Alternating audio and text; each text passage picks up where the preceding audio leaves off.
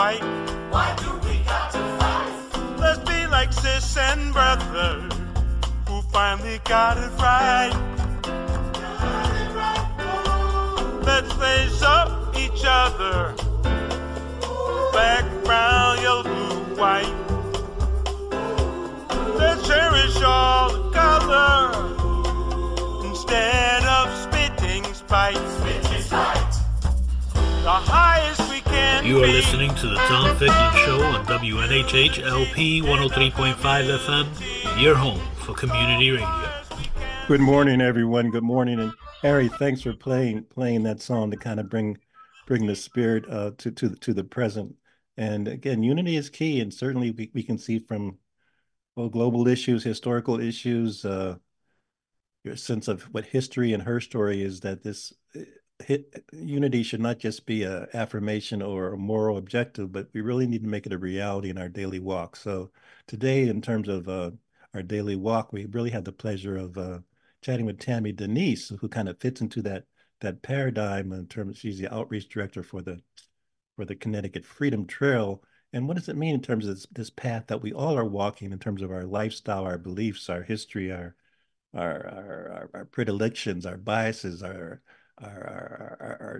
demonic instincts, but also our angel instincts. So just how do we weave in the sense of using history to inspire us to pursue our better angels versus dealing with despair and dystopia. So Tammy, good morning. And again, Tammy Denease is with us, and she's going to share with us what the Connecticut Freedom Trail is all about. And it's not just a November experience. It's a 24/7, 365, I'll say African Genesis experience here in Connecticut. But also when you hear her talk about the Connecticut Freedom Trail, I think you'll see the interconnections of the international relations of Connecticut, actually the international relations of everyone, wherever you might be on the planet.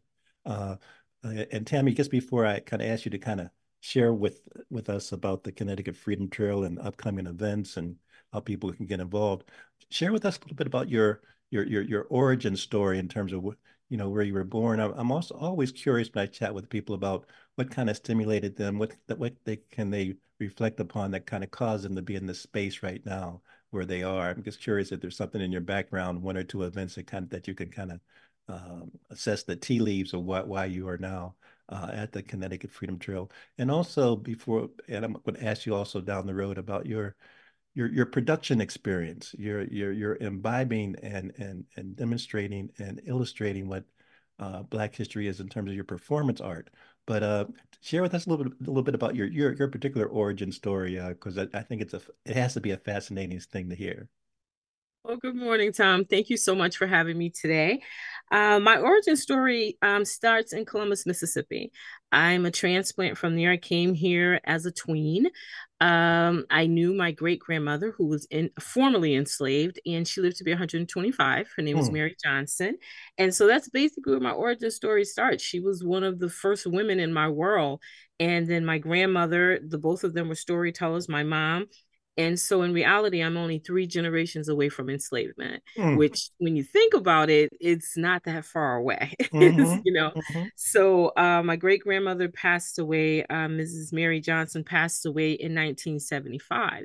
So I grew up hearing these stories. I remember her talking about the Little Bighorn, her experience during the Civil War when the Great Surrender happened in May of 1863 in Columbus, how she fed the horses and the soldiers. So I've always had a vivid imagination, always had a great respect and love for history, because when she spoke, she was living history and she was able to help us have those visual pictures. So that's basically my origin story, is how it got started, was there. Great. And so do you recall, and I really appreciate you talking about your family DNA and how that's kind of still in your spirit and how you manifest it. So let's jump to the Connecticut Freedom Trail. Before you became outreach director for the Connecticut Freedom Trail, you were still doing the Freedom Trail work without that particular brand. And in fact, let's share with us about your production company a little bit before we go into your state sanctioned job, part-time job. My production company is called Hidden Women. The Hidden Women Stage Company, there as the executive artistic director, I focus on bringing women to life that has been lost or hidden in history, ergo the name Hidden. And I focus on these women who have contributed just as much to the building of the society as those who are very well known. Hmm. You kind of society has you think that only 3 or 4 people in the Black community has done it all, and in reality that's not true, and we can actually name those 3 people without even thinking: Hmm. MLK, Frederick Douglass, Harriet Tubman, or possibly Sojourner Truth. And with my upbringing in Mississippi, I always knew about these unsung heroes. So when we came here to the East Coast, it was the same 3, possibly 4 people. And that saddened me. So I wanted to help others in the community to learn about those who were hidden. And so that is the basis of the theater company that I started. Oh my goodness, over 20 years ago. Indeed. And again, just before we go to the Freedom Trail, share with us a few of the names of the heroines that you've portrayed and talked about. And again, so people might want to Google those names or even reach out to you to get more Okay. information, or maybe even invite you to kind of perform. All right. The website is hiddenwomen.org. The very first person that I portrayed was Bessie Coleman. She was the first internationally licensed female pilot, and she was 2 years before Amelia Earhart, but yet Amelia Hmm. still gets all of the shine. Mm. Elizabeth Keckley, dressmaker to Mary Todd Lincoln and president of the Freedmen's Association. She and Harriet and Sojourner actually did some things together through the Freedmen's Association. There is Sarah Magu. She is our Connecticut connection. She was one of the 4 children aboard the Amistad schooner. Mm. There is Elizabeth Mumbet Freeman. She was the first woman, the first enslaved person to get her freedom through the former United States. And her petition that was filed in 1781 would be the basis for the Emancipation Proclamation. Mm. And 82 years later, then there is Belinda Royal, or Belinda the African, which is how she was most well known.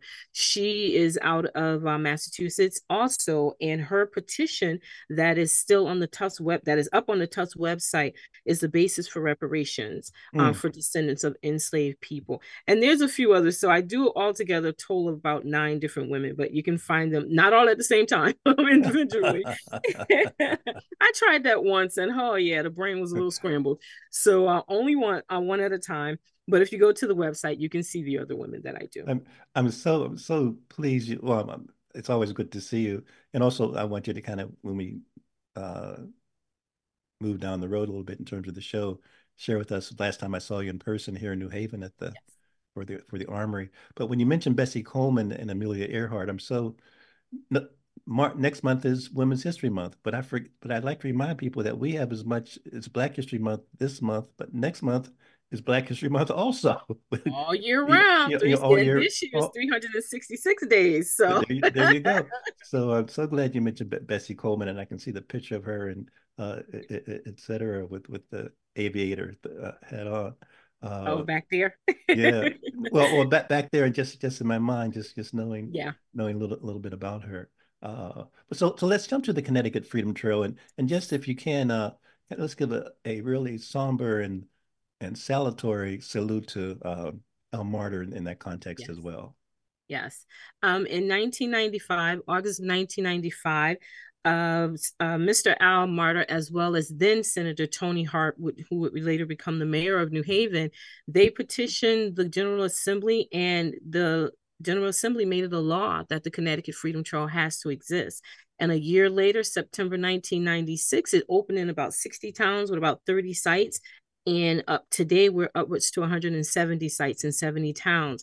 And what the reason Freedom Trail was established was to be able to tell the stories of struggle and dignity of those in the Black and African American communities. And there's 4 categories. And it just doesn't talk about the struggle. It talks about the resilience and the Mm. determination to make sure that our contributions were counted and that we also benefited from our own contributions. The 4 categories is the Amistad, Underground Railroad, civil rights, and sites of conscience. And so there's public sites and private homes. A lot of these places, a lot of the site consists of private homes, but they were homes that were inhabited by abolitionists, newspapers, activists, and so that was why they're on the Freedom Trail. But we have public sites as well, that includes the Freedom Trail, and that tells those stories. And so my job as the outreach director, one of them, is to go into the community to educate the community about the Freedom Trail, let them know why it really exists and why it is so important that they know about the history of the Connecticut Freedom Trail.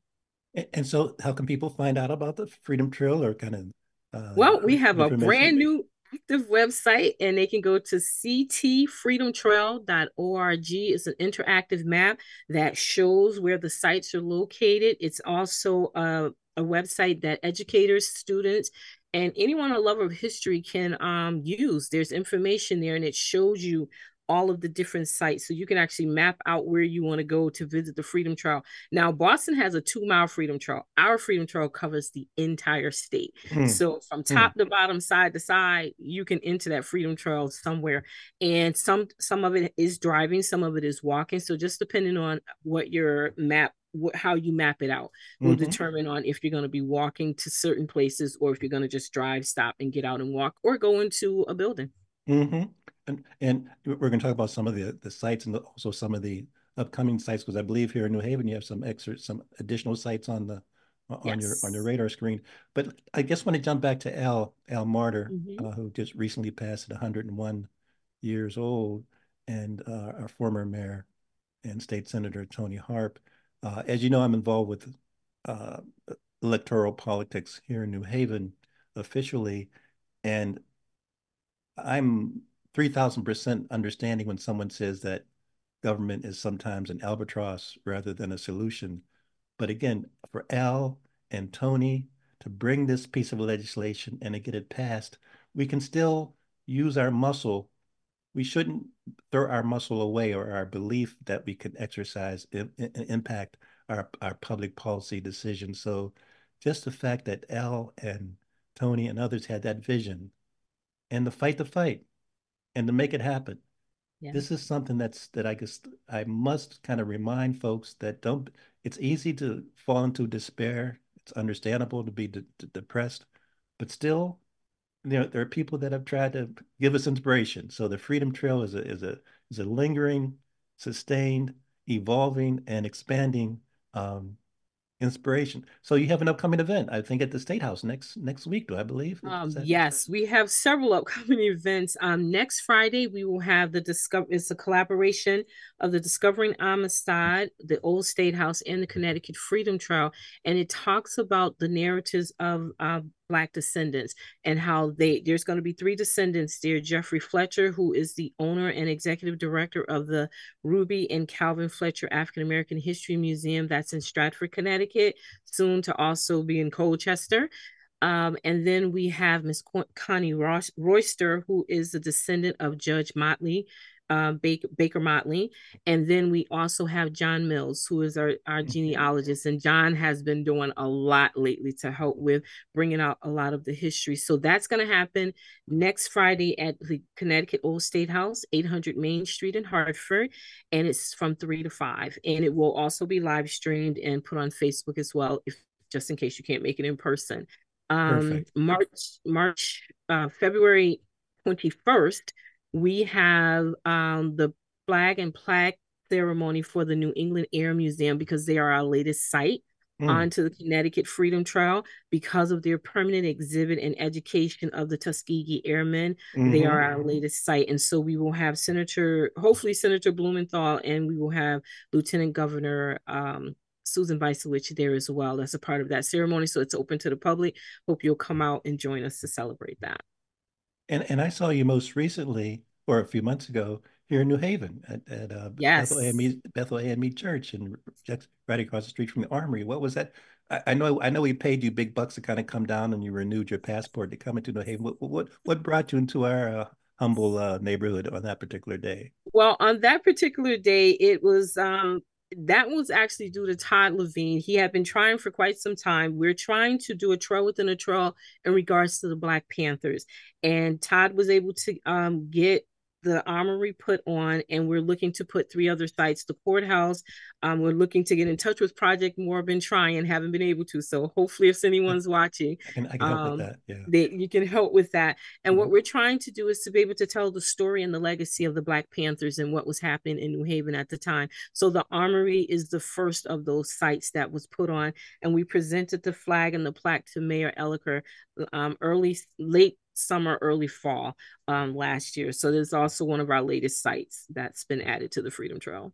And I bring that up so that people won't think that I mean, it's worthy just to kind of follow the if you will, the old sites, but you're still rediscovering, rebranding. It's a our history is a living history. It's not Yes. just an anachronism. So that's Mhm. why I mentioned. So repeat those categories again, because I think I want people to see the vibrancy and the vision that we use the term trail, but it's a metaphor, but it's also a reality, Yes. and it's also expansive. Yes, it is. The Connecticut Freedom Trail embraces the past. And so, what I like to tell people, whether I'm performing or the outreach director, our past is always present because Mm, we're constantly learning new things about the past. Doesn't mean what we already know is inaccurate, it's just being expounded upon and we're learning more. So, the mm. four categories again would be the Amistad, Underground Railroad connections, sites of consciousness, and civil rights. So, again, things are always being discovered, there's new information always being found. So the Freedom Trail is constantly growing. It is not stagnant. It is going to continue to grow. And Tammy, if I could shift, not necessarily shift, but in terms of when you mention the words growing and sustaining and really serving the people, money kicks in. I mean, the governor just recently, earlier this week, made his presentation about the state budget. What kind of let me be direct. Do you need more money? What kind of support does the Freedom Trail need to kind of expand, and what do you think you deserve? Well, the Freedom Trail it comes through the Department of Economic Development and the State Historical Preservation Office, and so those are the ones that's actually funding. But the Connecticut Freedom Trail itself, what we do is when we do public speaking for corporations, they can make donations to Connecticut Democracy Center on behalf of the Connecticut Freedom Trail. So Okay. that's basically how that can work. Oh, great. And so what would be the contact if there is a philanthropist or a business or, because people sometimes have dollars under their mattress and they're looking or wills to kind of make out what's the best way for them to contact you? The best way would be, and what they can contact me, and I would just forward them to the people that it needs to be. But it would be my long email, tammy.denise@ctdemocracycenter.org. Excellent, excellent. And I appreciate your sharing that, uh, and even just mentioning the state departments that the Freedom Trail is connected with, because this knowing how the system works and just even knowing the configuration, information is power. We hear that term, it's just used, but it is true. It is true. So to know where to fire, this is a bad analogy in terms of where to fire your bullet, but knowing where to kind of target your vision and your energy is key to being tactical and strategic. Uh, uh, the shows are live, so this is not, just want everybody to know this is not a rehearse. But speaking of rehearsals, Tammy, would you be willing to um, take 2 or 3 or 4 minutes and put on the garb of one of the ladies Oh, that you've portrayed and just share with us a little bit? It could be in the vernacular, it could be in the tonality. And oh again, my this is goodness. you were not. I know you're not prepared for that, but it just when I see you, and when you mentioned the ladies, I just see that coming to me. It's I just wonder if I could impose upon you. Okay, no pressure. Let's see. February 24th, I will be at the New England Air Museum portraying Bessie Coleman at 11 and 1. But I can give you something quickly with Bessie, as well as Sarah Margou, because I'll be in New Haven March 9th as well. For Bessie Coleman, let's see. Tu n'as pas encore vécu en voiture. Tu as voyagé par avion. That is how I feel each time I fly in that there sky. When I fly high in that there sky, I am free. I am free from discriminating restraints, and there are no complaints. And then for Sarah Hmm. Margou, Let's see. Sarah. Let's see. Bua. Manin is Sarah Magu. But before I was Sarah, I was Magu. I come from a place that is warm and tropical. I come from a place where I was loved. Me and my other siblings and my father and mother, we were rice farmers. We were proud of who we were and what we did. Each day before the yard bird would crow, we would rise, get dressed, and make our way to the rice field. There we would spend much time as a family. There is where we showed love. Mm, mm, mm, mm, mm. Thank you for that. I, I'm not going to ask you to do any more right now, however, but probably when we get to 10, 20 minutes from now, I want you to close out with somebody. But Oh, okay. let's jump to the little you mentioned the Amistad, and Mm-hmm. people know, Sinke, Sinbei. I think they can see the schooner. But you Yes. mentioned a little girl, Yes. and I don't think people know that she wrote something. Mm-hmm.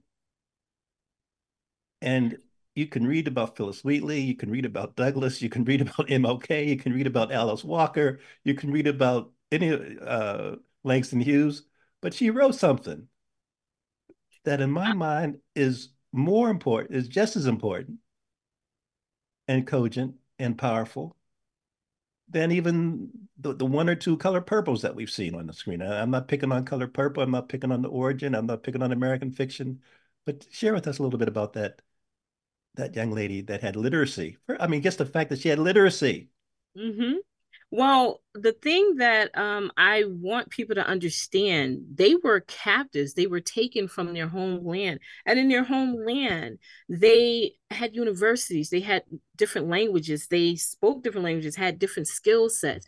So they were not individuals who were swinging from trees in a jungle. They were in a tropical place, and they were very intelligent individuals who were snatched away from their homes and were supposed to be enslaved, but because of their determination and their sheer will to make it back to their loved ones and to their homeland, they were able to resist the conditions that they were forced into.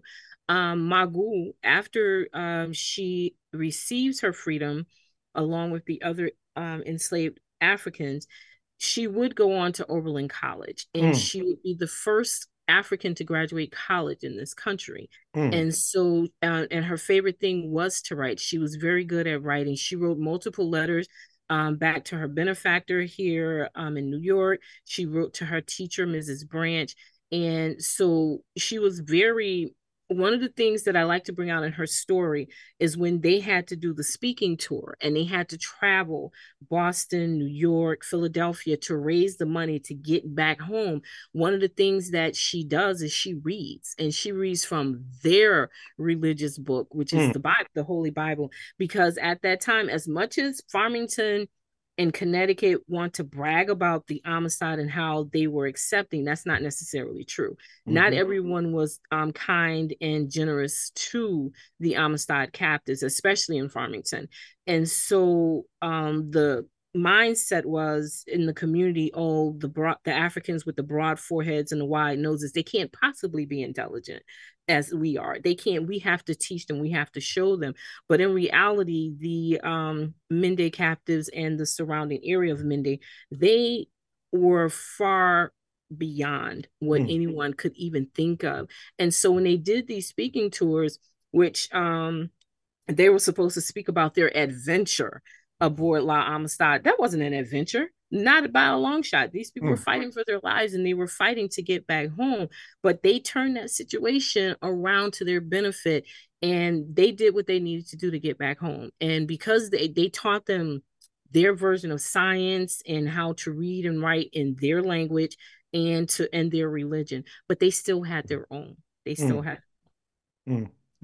Just a little bit more. Keep going on. Because I mean, this and people forget, sometimes think that the Amistad decision was a moral decision, but no, it was a commerce-based decision. It was an economic-based decision. It was to keep harmony between, Spain and the U.S. But say a little bit more about about the young lady. It's so Um, important.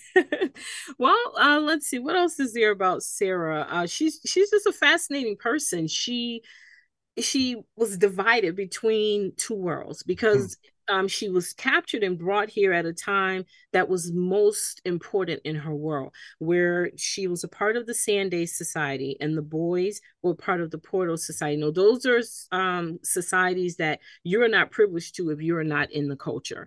When Mm, I was doing my research, Donald George, he was very helpful in helping me to decipher some of the knowledge that I had, not so much the Sandy Society. And I will never forget this as long as I live, how I felt when he was teaching me how to count in Mindy and he was giving me some basic background. And my first question was, tell me about the Sandy Society. I'm all excited because I want to hmm learn more about it. And his whole countenance changed, everything. He got very serious and he looked me straight in my eye and it sent a chill down my spine. And he said, if I tell you, I'd have to kill you. That mm. was not a joke. And it was like, okay, I don't need to know all of that.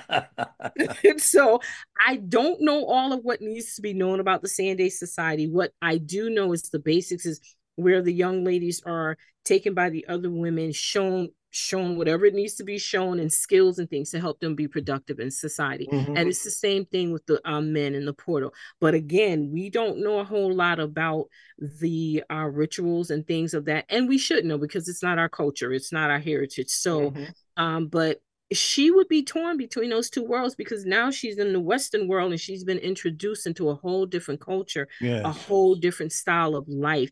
And so I try to balance her story where she knows where she came from, she knows what she's supposed to know, and she holds on to that for dear life while trying to still embrace the new information and the newness of what she's just discovered.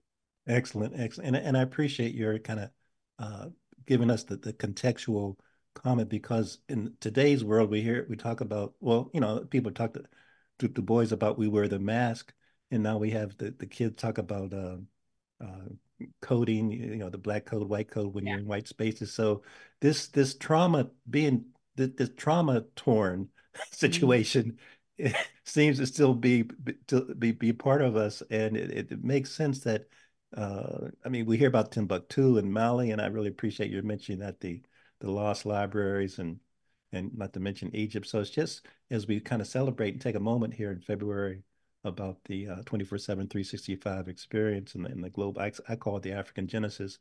I'm so glad you referenced that knowledge was not just contained in one particular Yeah. continent.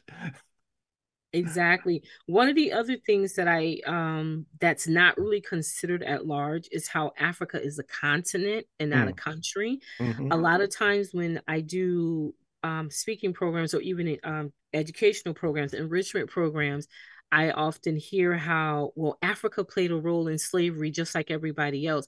And so I have to help people to put that into context. Africa is a continent. It is the biggest continent or one of the biggest. And the United States as a country fits inside of Africa 3 times. hmm The continent of Australia sits inside of it 5 times. hmm And there's 54 countries. So when you want to say Africa played a role, you have to put it in context and put it where it really belongs. When they went to war with the different tribes fighting with each other, those were prisoners of wars they were selling off. They weren't selling off their countrymen. Just the same as like when the Europeans fought. If you had Germans and French, or when you look at them, they all look the same to you open until they open their mouth and you realize they're not from the same culture, they're not the same people. So hmm when the Europeans fought each other and sold each other off into war, that's the same thing. So you have to put it on the same playing field and not just put Africa as a whole as being a part of the international slave trade because that's not how it actually happened. Excellent. We're chatting with Tammy Denease, Outreach Director for the Connecticut Freedom Trail. And the name of your production company again, Tammy? Is Hidden Women Stage Company. Hidden Women's Stage Company. And again, you can tell Tammy I'm kind of loose with my lips during the show. So I have nothing against Oprah and nothing against Gail and nothing against Tavis. Rest I shouldn't say rest its soul, but your production company is just as important from my standpoint. Talk to me about film. Just as a segue, um, what are your goals for the production company? Are you going to do some films? Are you looking to stage some plays? Well, what is your inner griot tell you in this regard? Let's lift up the new the Tammy Denease prototype. Well, thank you. One of the things that I've been doing with the production company is I'm taking the one woman shows and turning them into ensemble casts. Mm, The first one I did that with was Elizabeth Keckley, Tailored Made Freedom or Freedom Tailored by Hand. Whereas I was doing it just as a one woman, I turned it into a six-person cast.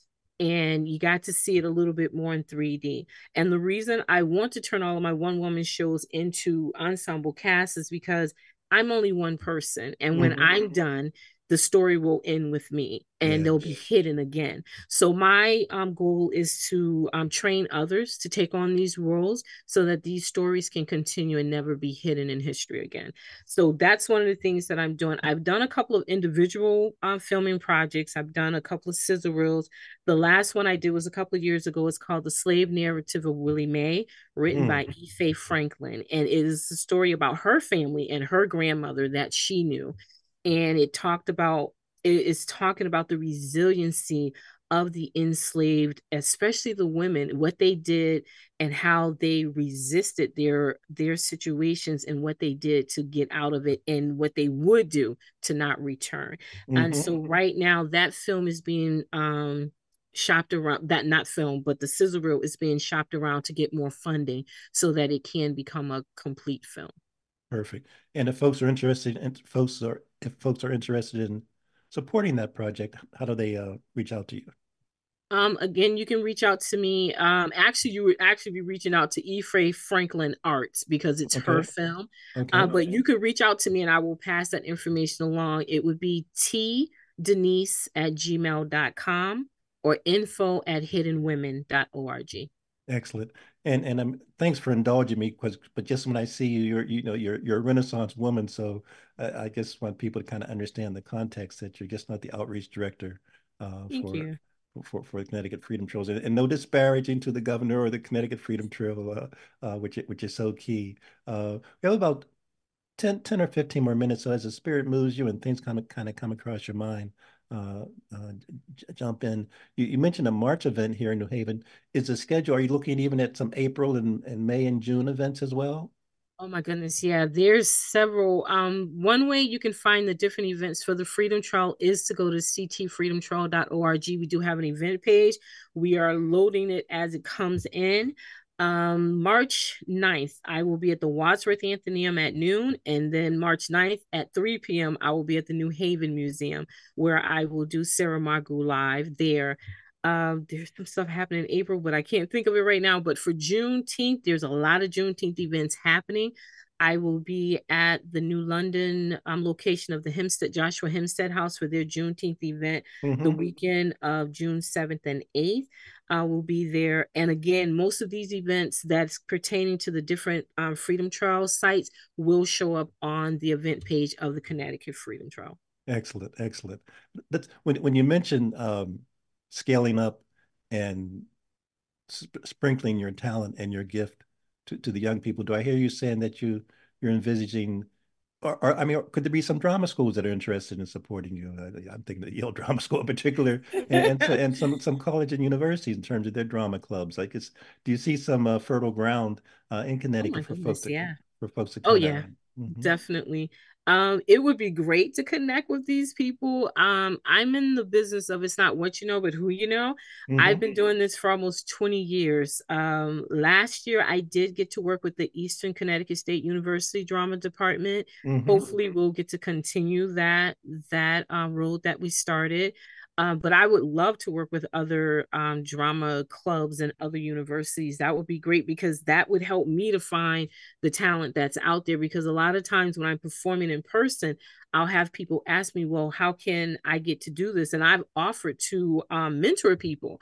And Hmm. I've had people contact me and they're all gung ho and excited till they realize the work that goes into it. That what you see on stage is the end thing. It's what's behind the Yes, scenes yes, it's is work. what makes it to the thing. And you have to be passionate about it. It can't just be, oh, I want to be seen, because it's really not about us. It's about the narratives of our heritage that we're trying to preserve and keep going. So I think it would be easier if I had connections with drama clubs because these are individuals who are in it because of the passion and they would want to actually stick to it and do the work that's necessary.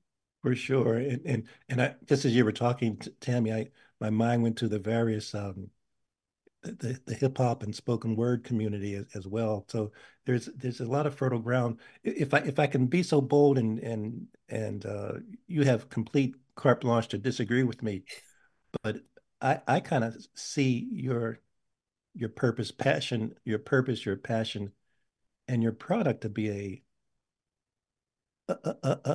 a healing modality, a Actually, it psychic a is. It psychic is. healing modality.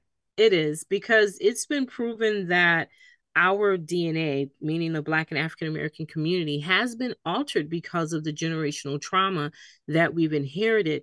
And one of the things that I think is very important that people understand, slavery is not our history. It interrupted our history, Mm, but it is nonetheless still a part of it.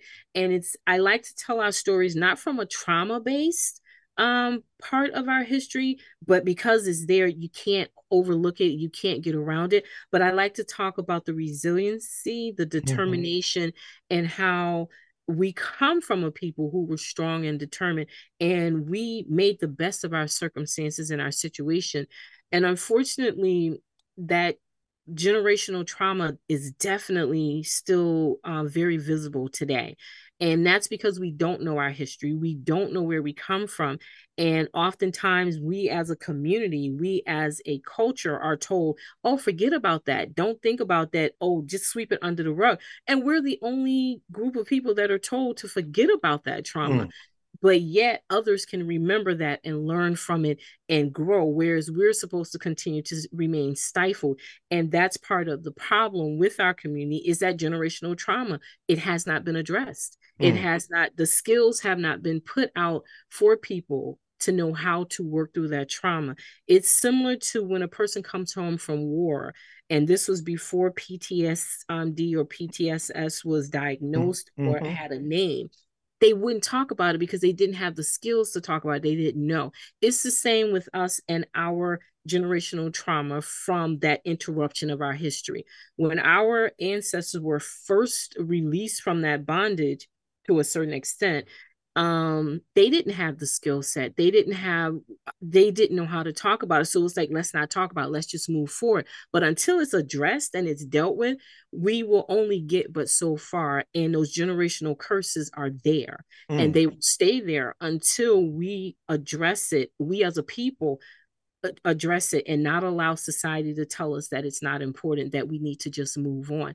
It really bothers me when I hear those who have a platform, those that's in the community that have a platform, and I mean a Hollywood platform, a national or global platform, say, oh, no more slave movies. No, no, you can't say that.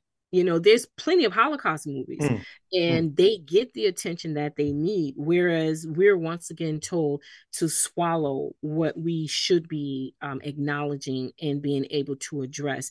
I visited the Holocaust Museum, and this was before the African American Museum was complete. We were mhm, there in the early part of the year, and they were opening in September.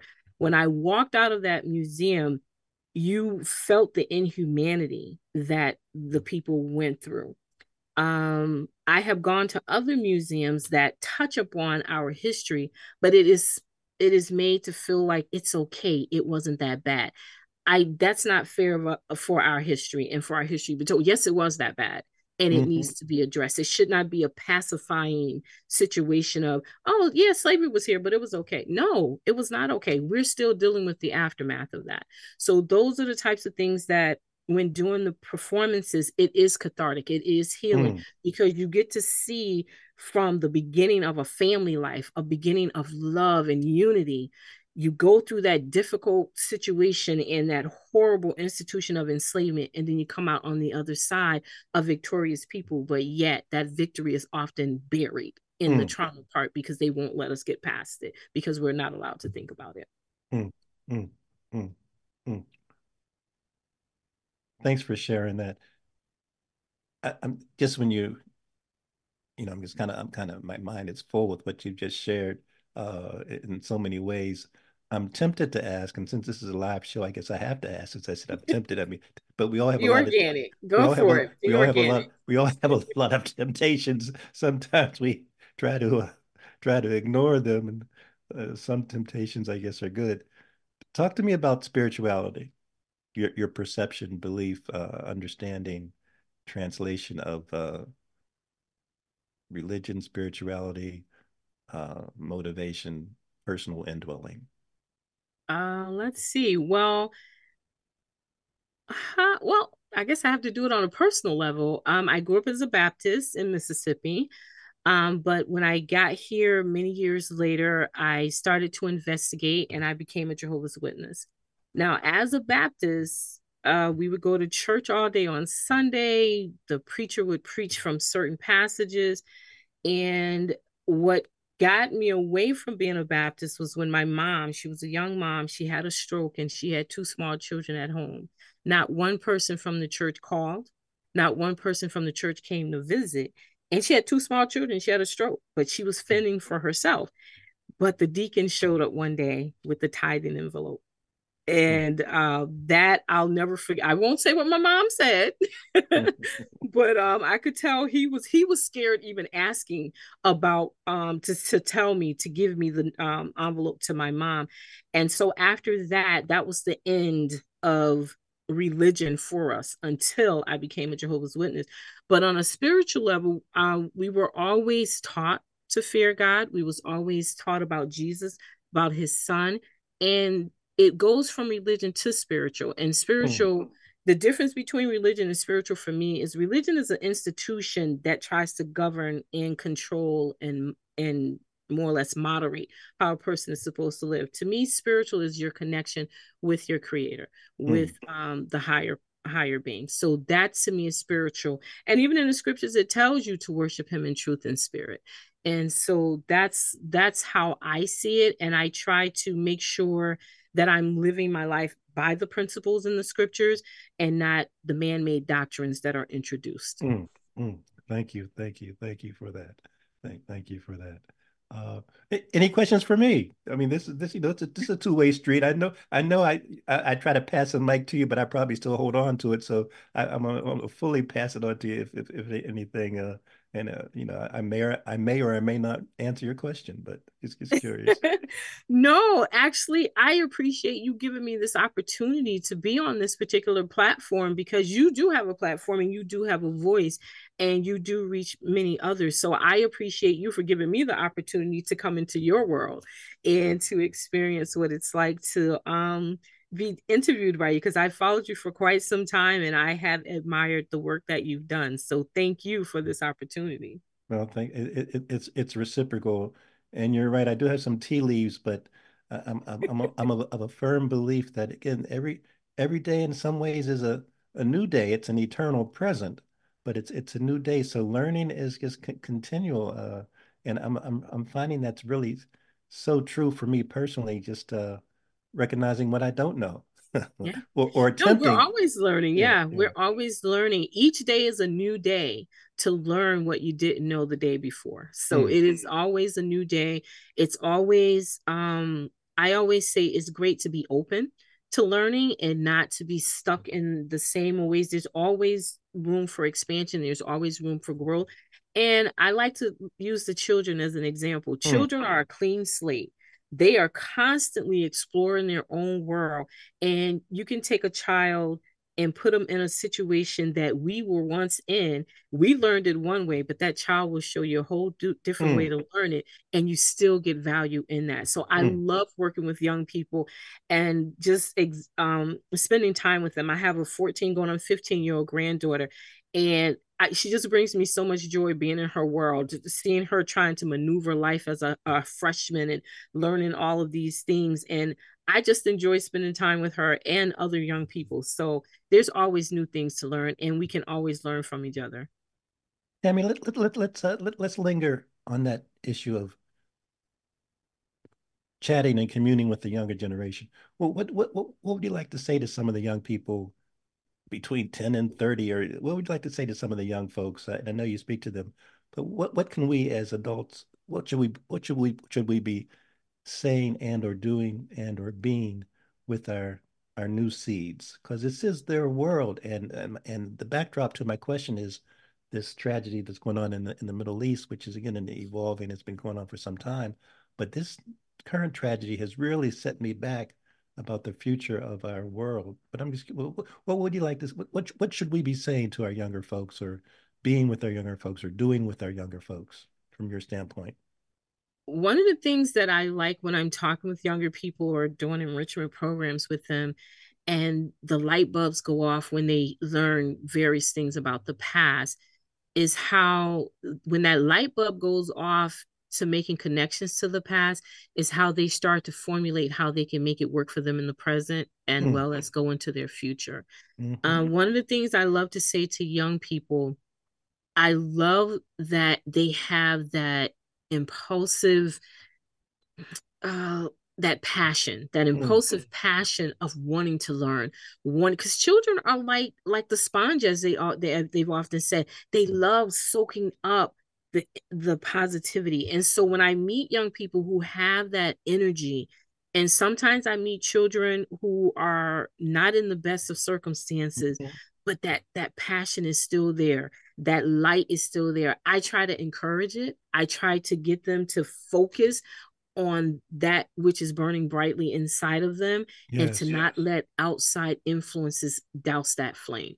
That's yes, what I try to help the young people to stay focused on, because in a world that we live in right now, there's so much negativity, there's yes, so much pain, and there's so much unpredictability right now. And for young people, that can be scary. And yes. so I try to help them to focus on that times of past where community was so important. Our community, the village, I try to focus on that village Mm, proverb, and how it is so true. I grew up at a time where the village was very strong, where your neighbor, if you didn't speak to your neighbor, that was a form of offense. It's like, because they're the elder, they were considered elders in the community. And so we need to get back to that. We need to get to that village feel. hmm hmm And you are certainly doing that. Uh, and just when I was reflecting, just as you were speaking, I was at something called National League of Cities event last year, last March. I was down in DC, representing a few of the city council people here in New Haven were members of the National League of Cities, and I sat at a table with high school students that were from uh, Salt Lake City, Oh, wow. and and and they were just talking about teen suicide, Mm, among their friends, just how to stay yeah. hopeful. They were talking about the homelessness, Yep. their friends that were homeless. Uh, so I really, that stood out in my mind about that they're grappling at that young age with Yeah. problems that we have not as adults had an impact on solving. Well, we as adults are part of the problem. Mm, mm, So that some as we continue to grow and become adults, we leave that innocence of childhood behind because of some of our life's experience. And as we get older, we kind of get jaded. And that's mm, why I try to speak to the youth and their innocence, to try to hmm hold on to it as long as they can. hmm and again, as we take another 3 or 4 minutes, Tammy, the best place for people to kind of reach out, find out about the Connecticut Trail, supporting, attending, sharing information, donating. That would be the ctfreedomtrail.org is the website where you can find out information about the Freedom Trail, how to submit sites that you think should be a part. Once we receive those letters of intent, I go out and investigate to see if they qualify to be a part of the Connecticut Freedom Trail. The Freedom Trail is housed out of the old State House at 800 Main Street, and it is in partnership with the DECD, State Historic Preservation Office, and Connecticut Democracy Center. And let's give a shout out, Tammy, to Chaz Charles Warner Jr. Yes, Chad, Charles Chad, Warner Jr., who is the chairman of the Connecticut Freedom Trail. He has he took the, what's it called? What is it called when you pass it? The torch. He took the torch from Al Martyr, and so he is the current chairman of the Connecticut Freedom Trail. You'll see all of our pictures on the website. So if you go to the website, you'll see the chairman, the coordinator, and the outreach director. And certainly a torch, a mantle, a burden, an albatross, a cross. I mean, no one, in terms of as we conclude about the Mr. Martyr, 101 years old, and I was reading a little bit more about his background. I've known him over the years, and just and we were just talking about young people, but at an early age, he crafted his journey at an early age. I mean, a very early age, thought that he could make an impact on society, and he did in so many ways. Yeah. And I think that that's the hope that we can contribute. You can Yeah. contribute. Yeah, because of his vision and Senator or Honorable Mhm. Tony Hart, because of their vision, I exist. So Mhm. the Yeah. outreach director position exists because of that vision. The trail in Connecticut exists, and because of their vision, the stories that have been hidden in Connecticut are becoming much more available to the public because the Black and African American community played a very big role in Connecticut being the Mm. state that it is. Even going back to the Rev War. And I would like to take the opportunity to Please. ask different organizations to focus on the 250th that's coming up in 2026. Don't wait till the end, till the time comes. We should start now. And we need to focus on the contributions that Black and African Americans played in the role in Connecticut. A big event that is happening the week of June 15th, the weekend of June 15th, there is going to be a grave rededication of the Newton family, Mary and Thaddeus Newton, Alexander Newton, and Stephen Newton. Stephen and Alexander, and this is all at the work of John Mills, who owns the Alex Brown Corporation, and they are part of the Connecticut Freedom Trail. We will also have, and that's through the New Haven Museum, the Connecticut Freedom Trail, and the Connecticut Old State House, another partnership where it is going to be a film being showed by Dolly Marshall. She's a Black filmmaker who does a story on Alexander Newton.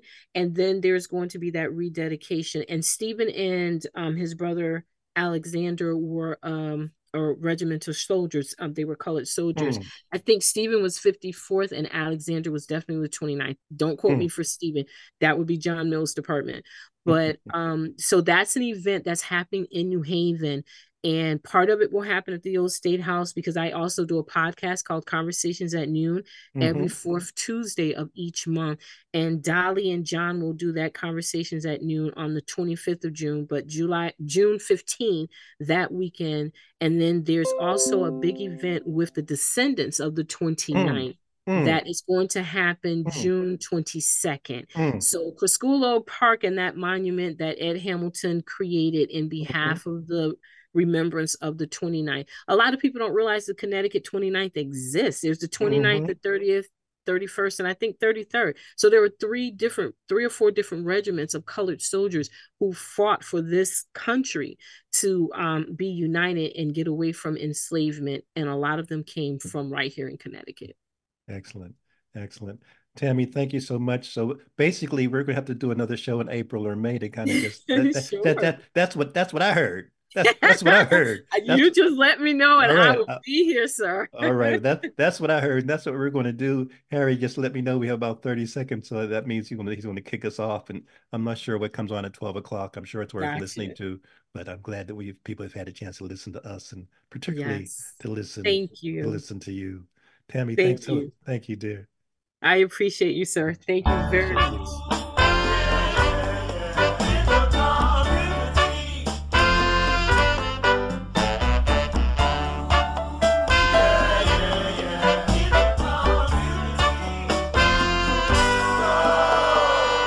Why don't we come together? Why don't we come together? Why do we gotta fight?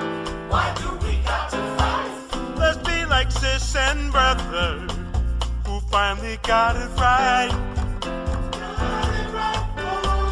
Let's face up each other, black, brown, yellow, blue, white. Let's cherish all the color instead of spitting spite. Spitting spite. The highest we can You are be. listening to the Tom Ficklin Show on WNHH LP 103.5 FM, your home for community radio.